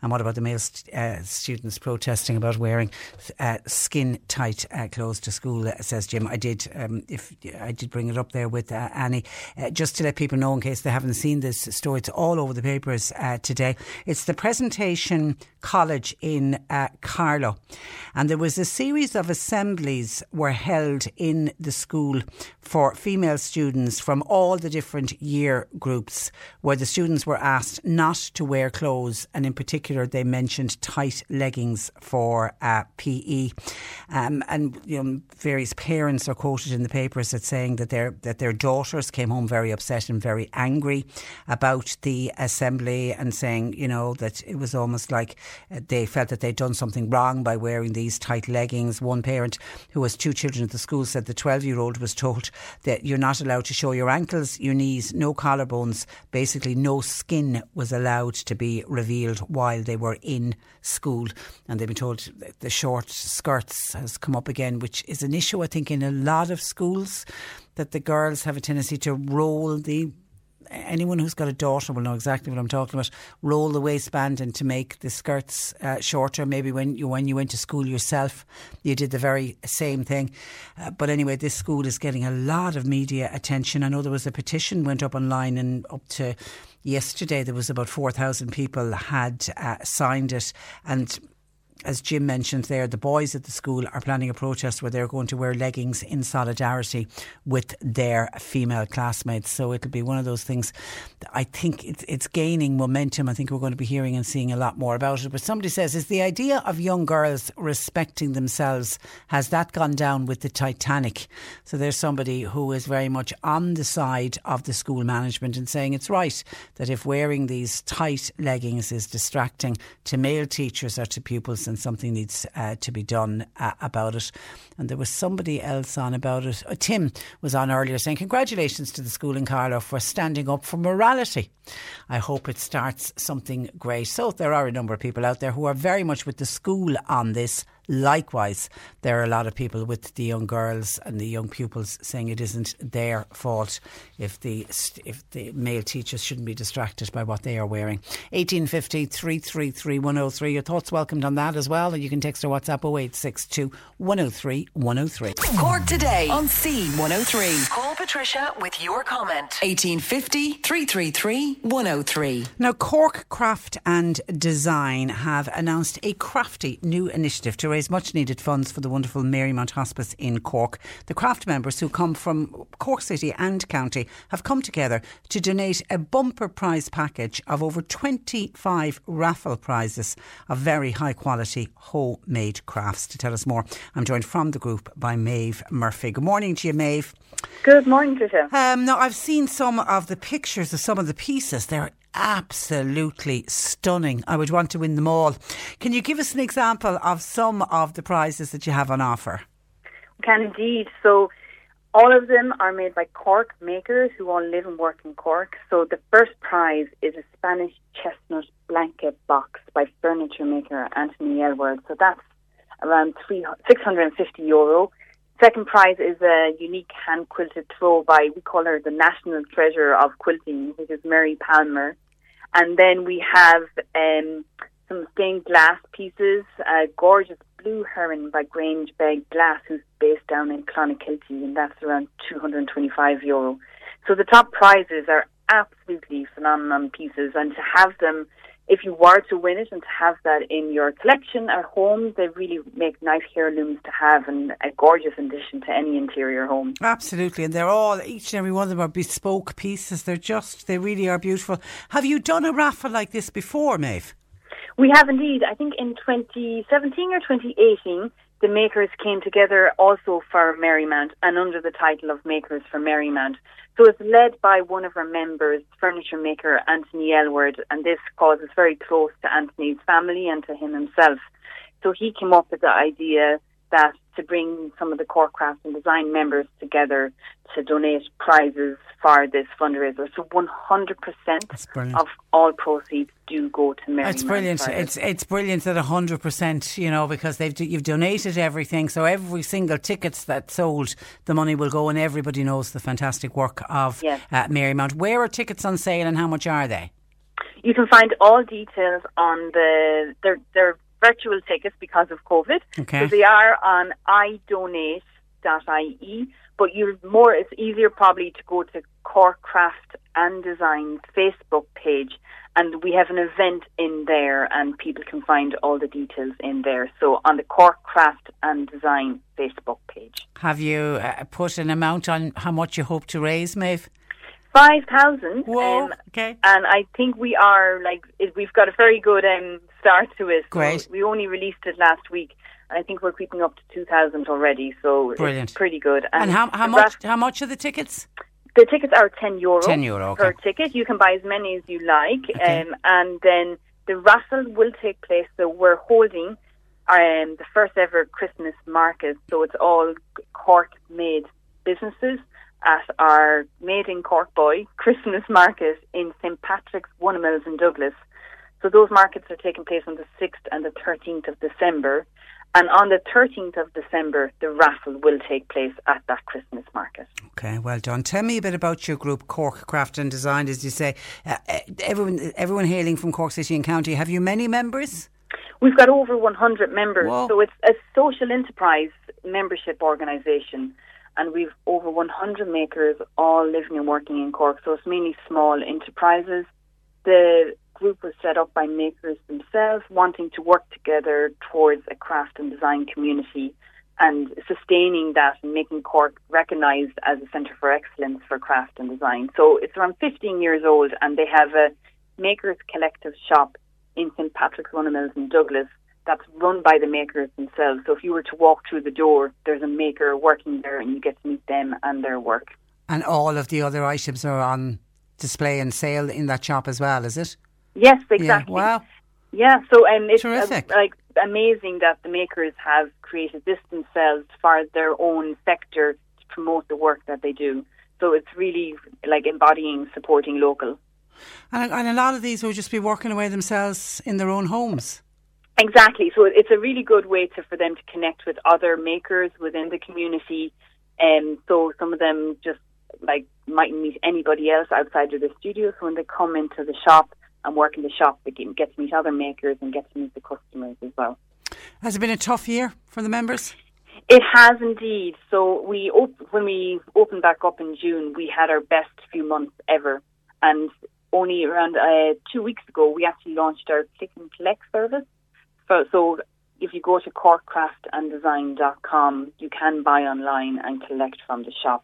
The makers, I know they are just so overwhelmed with how much people are not just talking about supporting local, they're actually actioning it. So it's been like so busy for every single maker. It's wonderful. That's fantastic. I mean, this is the essence of shopping local and supporting local. This could be a craft person who lives down the road from you, or lives in your neighbouring town or village. It's fantastic. And as you say, it's Cork Craft and Design. You can see it on the Facebook page. Listen, we wish you buckets of luck with this raffle, because I think it's a lovely idea. But well done to all of the craft people, to donate their items. It's a really generous thing to do. Yeah. Okay, listen, Maeve, thank you for that.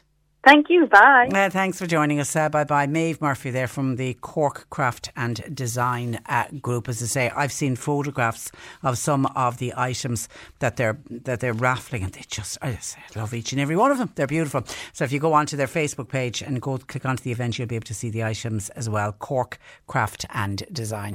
1850 333 103. Bernie and Sadie are taking your calls. You can text or WhatsApp 0862 103 103. You can see a lot of comments coming in about that school in Carlow that have called in all the female pupils. They did a series of assemblies where the assemblies were held for each class, for first years, second years, third years, etc. And they were all told to stop wearing leggings or tight bottoms for PE.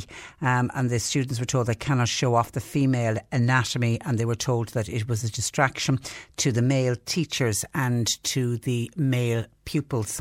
And it's generating a lot of reaction, I have to say, online, and I can see by the calls coming in here a lot of reaction to the programme. I won't get to them before news at 12, but I certainly will take a look at them, and we'll take a look at them after news at 12 midday. So we need to take a break to head to the newsroom. Also looking for your gardening questions, because Peter Dowdall, our resident gardener, will be joining us answering all your questions. So it is a lovely day. If you have been pottering around the garden, it's the place to be for sure.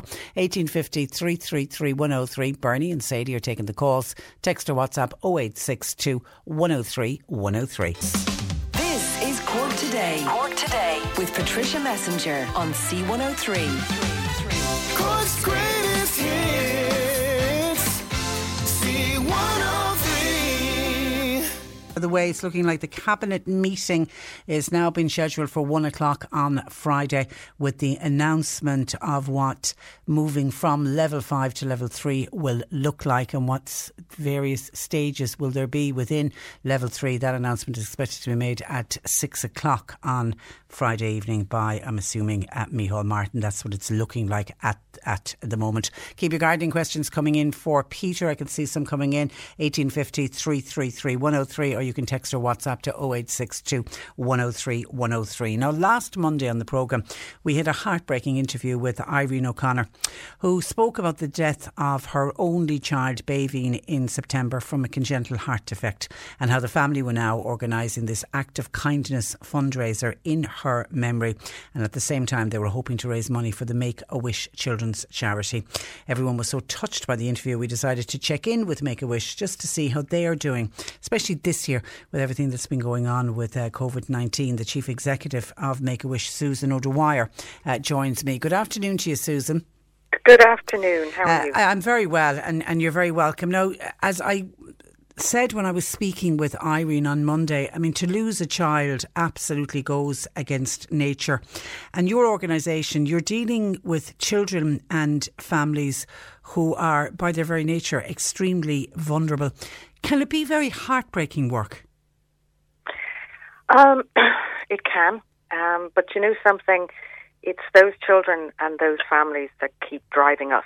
The children and their families are incredibly resilient. They're very positive, and you know they keep going. So we keep going, because from our point of view, it is really critical. You know, those children really need us now more than ever. They need the hope, the strength, the happiness, the memories that a wish granted can bring to that family.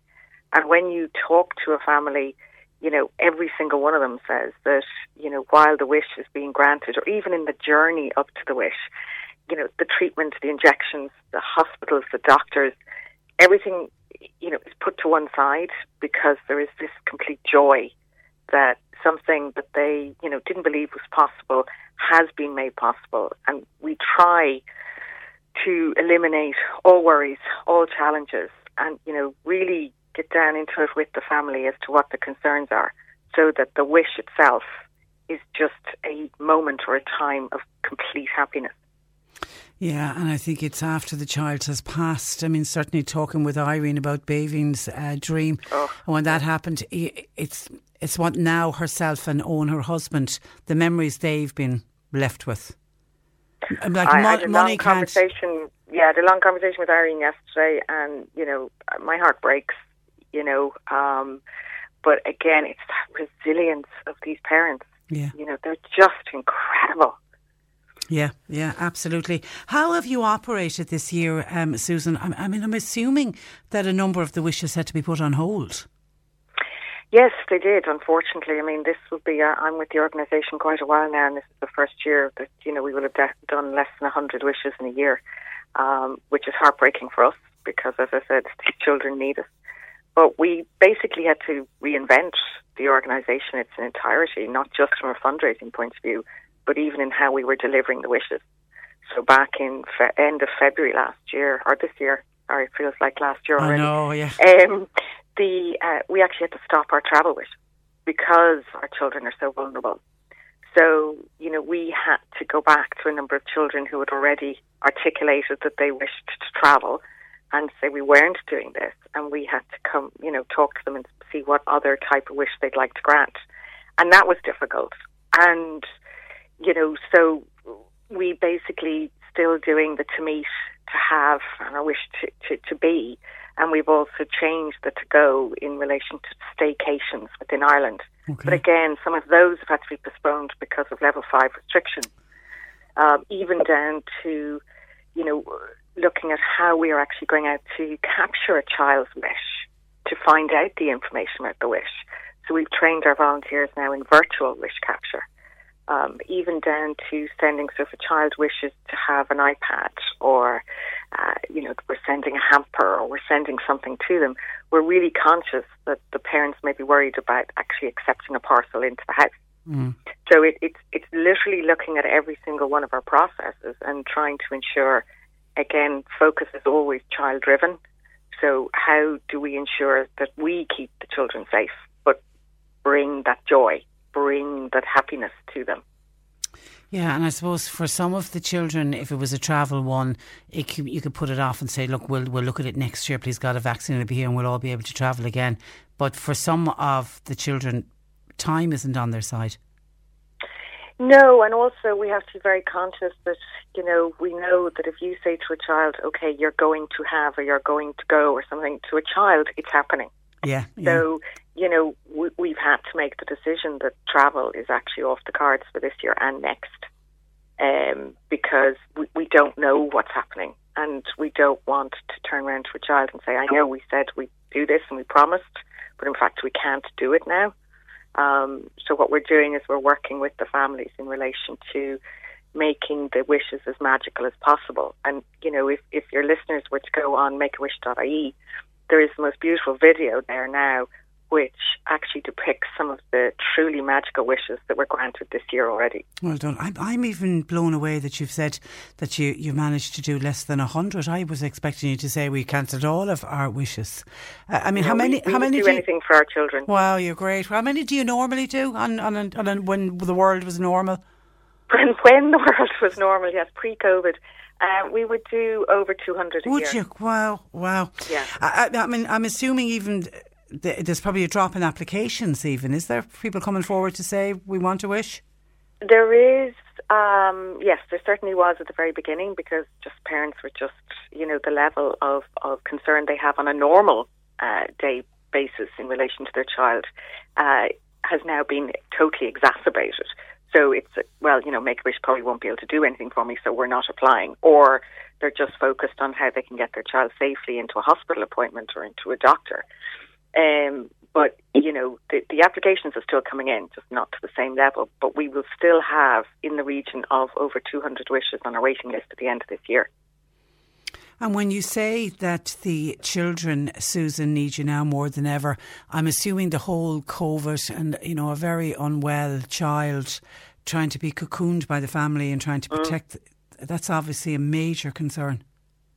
Oh, completely. I mean, I remember talking to a family early on in this, and, that they were unsure if they could even allow the carers into the house. Wow. I know we're all going through hell, but, it's just when you talk to some of these families and you realise that that's totally exacerbated in relation to this underlying fear, panic, that, COVID could come in on top of the illness these children have. Oh, I know after interviewing Irene on Monday, I made that point at the end while we're all complaining about we haven't got this and we can't do that and what are we going to do at Christmas and I can't buy this and I can't see this one. It all pales into significance when you hear a story like that. We had a volunteer who sent in a note to us the other day, and I tell you, it really resonated with me and touched me. And basically, she'd been talking to one of our wish children, and she'd said to the wish child that she'd put her Christmas tree up early because it had been such a rough year. And the child turned around and said, well, actually, it's been a good year for me.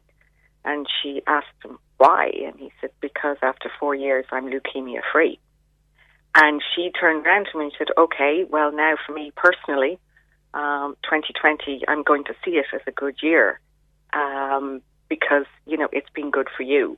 And the child just beamed and she just sort of said it's made her year to realise that, this child is happy. Okay. And the other thing that we need to talk about, Susan, is funding. Is it true you don't receive any state funding? None. And you've never received state funding? No. So we rely entirely on the generosity of the general public, and they are amazing. They really are. But this is, we've had to completely get very, very creative, innovative in relation to how we fundraise. So most of our fundraising is virtual now. And we've come up with this campaign supported by SPAR, our corporate partner. And obviously Keith Barry has come on board as our latest ambassador, as head of Magic. Fantastic guy. He's a great guy. We've come up with the Christmas campaign, Believe in Magic, because our children believe anything is possible. And therefore, we're sort of saying, look, help us and our children believe anything is possible, believe in magic. And we're asking people to go online onto makeawish.ie, look at the video, really understand what it is we do and the impact, because all you'll see are the smiles. And make a donation, no matter how small, it all makes a difference. It'll make a difference in a very precious child and their families' lives as well. Listen, keep doing what you're doing because it is incredible work. And we thank you for taking time out to talk to us today.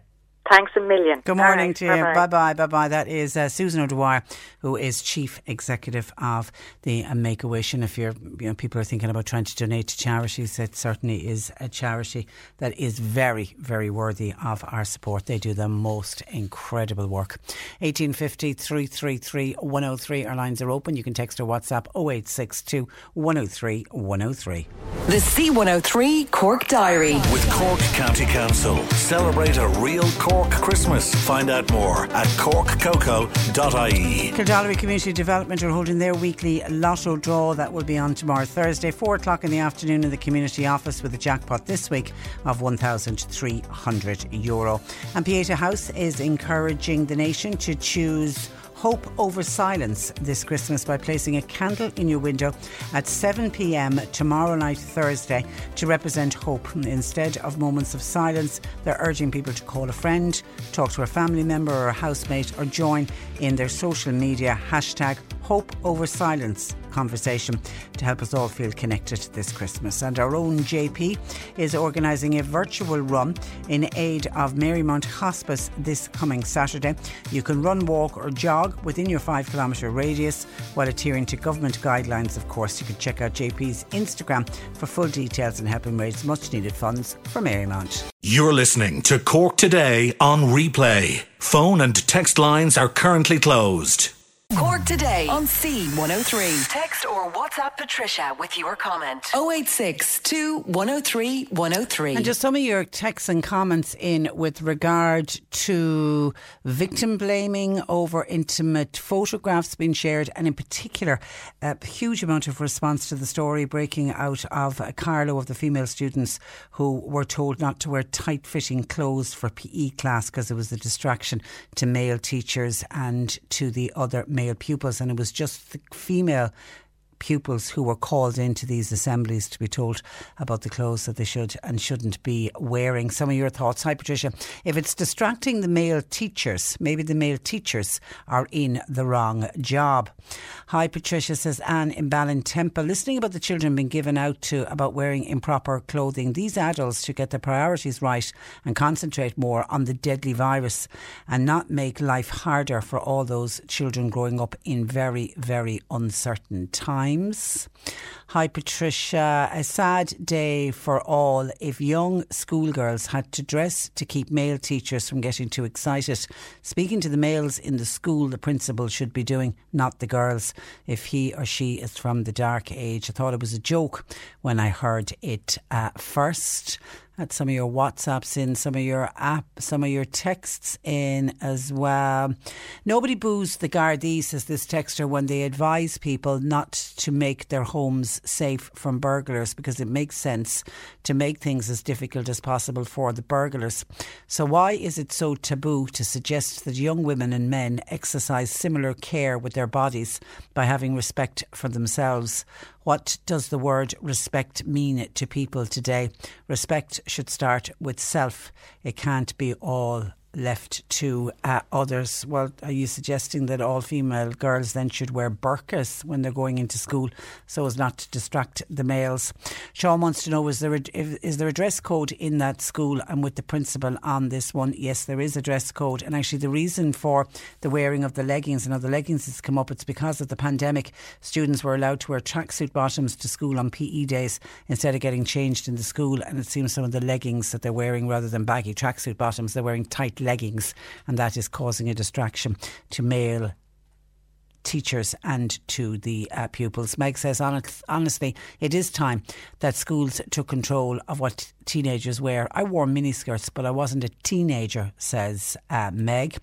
Someone else says there should be a code of dress for schools and the parents should be responsible for their children. Joe in Dunmanway says, when I went to school back in the 80s, skirts were knee length, no higher. The uniform was pretty strict. That's no problem, as it instilled discipline. Something, Joe says, teenagers nowadays don't seem to have. And anyway, she says, I didn't have the legs for short skirts, says Joe. Peter says, sorry now, Patricia, if the male teachers are that easily distracted, they should consider another career or put more effort into their chosen vocation. And then a texter says, this is on the sharing of intimate images. Morning, Patricia. Could you please explain to me why people would pose nude and let somebody take a photo and then they're up in arms if it's shared? The mind boggles. Okay, if a person poses nude to have their photograph taken, it's obviously in a very intimate relationship. So say, for example, you and I don't know if this is a male or a female texter, are in an intimate relationship and we decide to share a nude photograph of each other for each other. When I take the photograph of you, it's taken because you're in agreement and it's taken to be shared with me and nobody else. Is it not wrong then when we fall out that I decide to share your image all over the place just because we've had a fallen out? And remember, there's a thing called revenge porn. So the mind boggles that you would even think that there's something wrong with sharing it and that it's okay to share it just because the person agreed to the photograph being taken. And remember, the photographs that went viral this week, a lot of those were taken without consent. There was photographs taken of what are now adults but were teenagers at the time in changing rooms, etc. So a lot of them were taken without consent. But even if there was consent, it still does not give the person the right to then say after the event, well, I don't like you anymore, I've fallen out with you, so I can now share the picture just to embarrass you or to make little of you. The mind boggles that you would even suggest that that is okay. Joan says, teenagers, this is on the Carlow School, teenagers will be teenagers. The female teachers might be jealous of those young girls' figures and the male teachers shouldn't be teaching if they have a problem with how the young girls are dressing. This shouldn't be a big deal. It's all kind of sexist, really. I see them sometimes rolling up their skirts when they're leaving schools. It's just a phase in life that they go through and no doubt they will grow out of it. Billy says, stop beating around the bush here.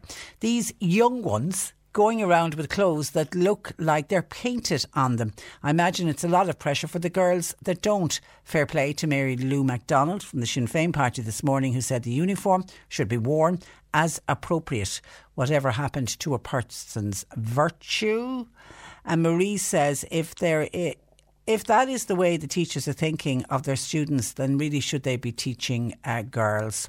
And Con in Watergrass Hill says everybody has a right to wear whatever they want without being sexualised. The men and the boys in the school should not be so sensitive. Okay, that's just a sample of some of the texts and calls coming in.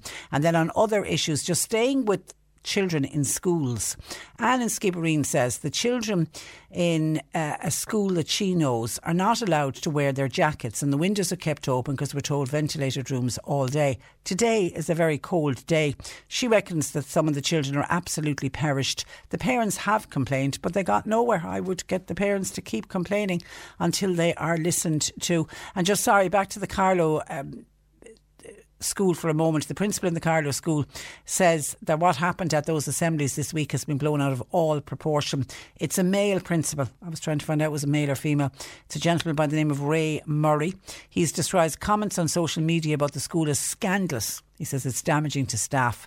Mr. Murray said it was untrue that female students were asked not to wear leggings or tight tracksuit bottoms.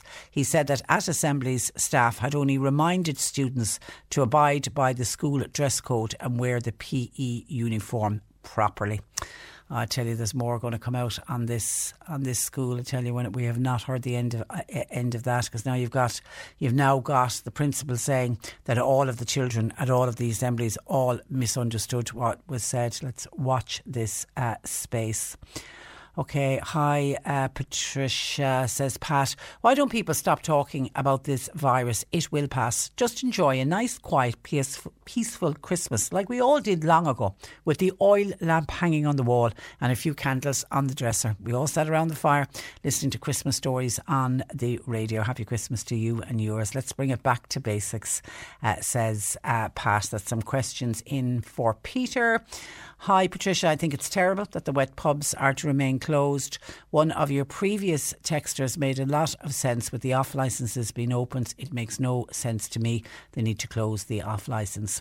And a North Cork driver says, thank God Patricia, the traffic lights are off by the Clock House in Mallow. Traffic is flowing so much better. The amount of times that those traffic lights get switched off for whatever reason, they break down or whatever, and people say the traffic flows better when the traffic lights are off, and the traffic lights were put in place to allow for the traffic to flow better, but a lot of people disagree.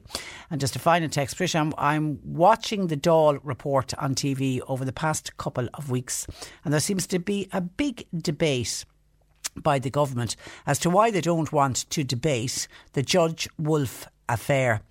This is back to the Golfgate and Judge Wolf, when he there and should he be resigning or not. What are they hiding from? If they spent half as much time debating the thing and got finished with it once and for all, and it doesn't look good, what we've been watching. Have they any shame? Says this texter. They're talking so much about not wanting to debate, and you're right, I hadn't actually thought of it that way. They have been for weeks talking about why they shouldn't be debating it, and why Helen McEntee, the Minister for Justice, shouldn't be in the Dáil answering questions. Yeah, they would have had it well done and sorted by now for sure. Okay, we are now going to turn our attention to gardening. Peter Dowdall joins us after the ad break. If you've got any questions, get them in please. 1850 333 103. Text or WhatsApp 0862 103 103. Cork Today on C103. Call Patricia with your comment. 1850 333 103. And we turn our attention to gardening. Peter Dowdall, theirishgardener.com, joining me. Good afternoon, Peter. Good afternoon, Patricia. I'm unfortunately I'm experiencing trouble with AIR's coverage at the moment, so I don't know how good we're going to be. Okay, fingers crossed that we'll try to get through as many of the questions as we can. Mia was on to say, last year my daffodils didn't bloom at all. The green foliage came up and they've been blooming for about 20 years. Well, I didn't get one daffodil this year. Any idea why? And we've just lost Peter completely. And I actually know the answer to Mia's question because it comes up every single year. It means that the daffodils, it's the actual terminology is the daffodil has gone blind. What you need to do is you need to dig up the daffodils and the bulbs will be in clusters together. Then you simply just break up the clusters of bulbs and replant them, and you'll have loads more daffodils the next year. And it's quite a common thing.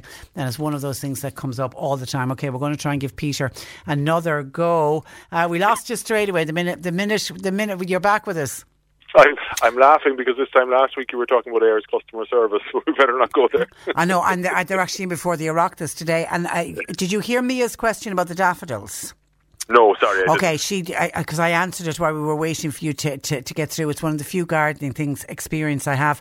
Our daffodils didn't bloom at all. The foliage came up, but she didn't get any flowers. They've been blooming for about 20 years, and suddenly last year she got none. And I was explaining they're gone blind. That's exactly right. So what happens is, to get 20 years out of them was pretty good. Normally, I would say every 5 or 6 years you should lift a clump of daffodils and divide them, because the root system and the bulb plate just gets congested, so the bulbs don't get the space to develop fully. So yeah, lift them every 5 or 6 years, divide them, and of course you end up getting plenty more daffodils for free that way, and it'll reinvigorate the original clump as well.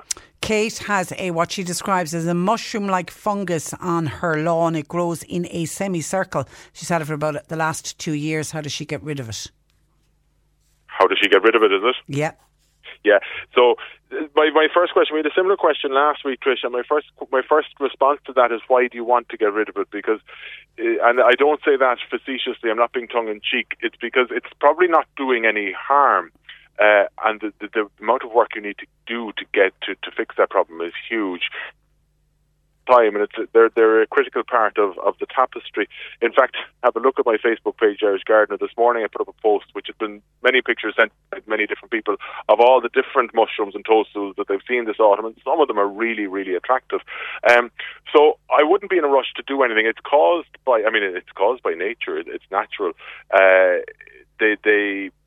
Poor drainage, compacted soil can lead to the build-up of fungal activity. A drench with copper sulfate mixed with water will help to maybe kill it. But as I say, I'd be very slow to go at it unless it's actually doing any harm. And I can't see how it is. I like the look of them, I have to say. Yeah, so I wouldn't be in a rush. I mean, you need to go into excavating the soil out of it really to get it right, getting rid of the soil that's there, digging to a depth of a few feet, putting in fresh soil, and there's nothing to say it won't come back. So I'm not dodging the question at all, okay. Or more the opposite. I'm saying I don't see it as a problem. Okay. Hi, Peter. Can you set bare root hedging now, or is the ground too wet? And how far would I leave them? How far would I take it? What's the space between them? No, I think we are going to have to. No, we're just going to have to leave it with Peter. He's just in a shocking bad area when it comes to reception. Listen, I'll tell you what I'll do, because there's a lot of questions in, and my apologies, because I know people love to hear Peter on the programme.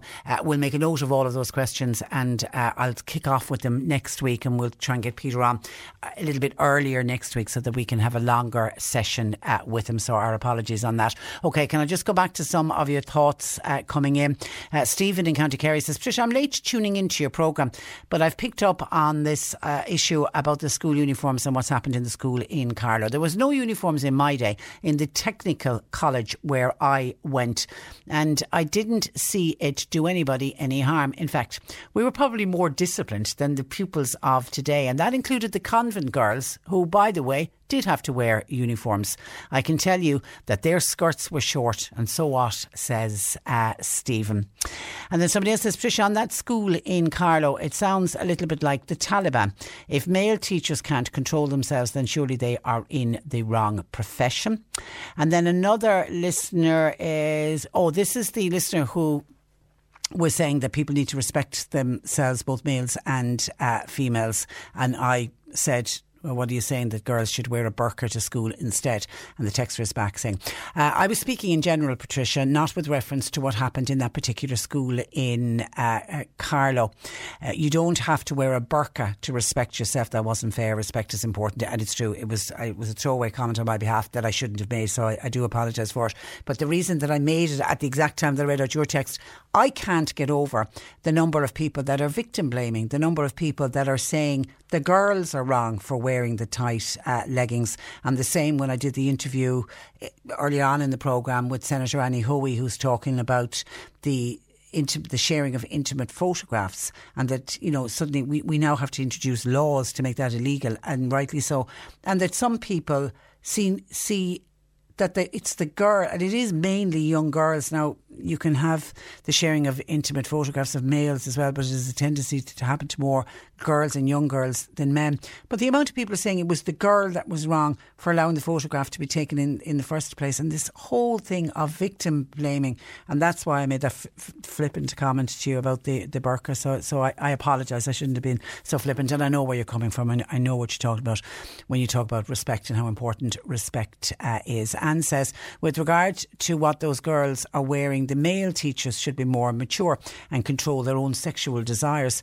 And as far as the principal, he should be reminded we are no longer living in the dark days, and people now have freedom of choice, and we all have freedom of choice with what we are allowed to wear. So there are a lot of people, I have to say, who are quite taken aback, even though, as I say, the principal has come out and has reckoned it's all been blown out of all proportion.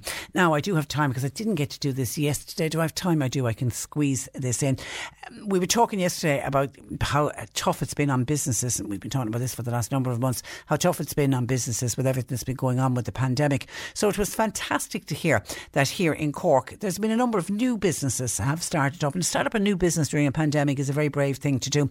So Fiona Corcoran, our senior news reporter, went out and spoke to two people who decided to operate and open up a new business during a pandemic. The layoff started very quickly, and got a few months into that, and going crazy, pulling my hair out, wondering what I should do. And I suppose I started to think about what my passions were and what my motivators are in life. And I suppose, when I was put into that situation, it made me look kind of fairly deep inside and find out what exactly I wanted to do. Like thousands of people across the country, COVID-19 left aircraft maintenance engineer Colin Braham out of a job. Facing an uncertain future, Colin decided to open a bike repair shop. Go Bike opens in Mahon Point next week. The first stage is to get the workshop going and carry out the repairs to all sorts of bikes. And then the next stage of the business is to bring in the bicycles and start the sales and support the sales with my repair shop. Is he nervous about opening a business at this time? Yeah, definitely there is uncertainty, and it plays on your mind. But I'd also say that it's something that gets you to think outside the box. You're not going back to your other career quickly, so you have to reinvent yourself, really. And I've had a lot of support from people. My family, my friends, Mahon Point were very supportive of this idea as well. The pandemic also left musician Jamie Hennebree with a lot more time in his hands. With no performance opportunities, the keen drummer saw this as his chance to start something he always wanted to do. As a family, we always said we'd love to do something, and we have a bit of a passion for food, and I got the short straw to come and run the shop, which I duly obliged, and to be honest with you, it has been challenging. It was a couple of months before we could kick-start it off, but since we did start, it's been very, very positive. Jamie, along with his family, now run Toppers in Turner's Cross. It's a traditional chip shop, but we've gone for chips with toppings with, different aspects of food like pork, that you might possibly not get inside your traditional chipper. Yeah. And we mix it then with different homemade sauces, and we mix stuff and we put them on the grill, and we try and put it out as fresh as we can to the customer. He says people who want to start a business should follow their heart. If you commit to something in your head, and especially with us as a family, we said, right, this is what we're going to do. And sometimes if you look at obstacles, there might be a fear factor. So I think if someone is going to start a business, go with your heart, go with your gut. It's just be positive about it and see how successful you can be. Colin and Jamie have the support of their family, but Enterprise Ireland is reminding people that they are there to help, as CEO Julie Cinnamon explains. What we always find is in times of economic downturn, there are a lot of people who then decide, well, this is it, I really want to take control of my own destiny and start up my own company, and there's never been more supports available than there are at present. So I'd say go for it, go to either your local Enterprise office or Enterprise Ireland or whoever, and avail of the support, even to help you tease out your idea, and it's a really good time to start a company. And our thanks to Fiona for that package. And once again, congratulations and well done to Jamie and Colin. And we wish them lots of luck in their new businesses. That's where I leave you. Talk to you tomorrow at 10. Cool fact, a crocodile can't stick out its tongue. Also, you can get health insurance for a month or just under a year in some states. United Healthcare short-term insurance plans, underwritten by Golden Rule Insurance Company, offer flexible, budget-friendly coverage for you. Learn more at uh1.com. When you make decisions for your company, you look for the no-brainers. And if you have a lot of mailing to do, Stamps.com is the ultimate no-brainer. It streamlines your processes to make your business more efficient, which makes you less busy. Mail checks, invoices, legal documents, and everything you need to keep your business running with Stamps.com. Seamlessly connect with every major marketplace and shopping cart. Schedule package pickups and see your cheapest and fastest shipping options from different carriers. With rates up to 89% off USPS and UPS rates. And with the Stamps.com mobile app, you can take care of mailing and shipping wherever you are. Make the same no-brainer decision as over 1 million other businesses with Stamps.com. Sign up with code PROGRAM for a 4-week trial, plus free postage and a free digital scale. No long-term commitments or contracts. That's Stamps.com. Code PROGRAM.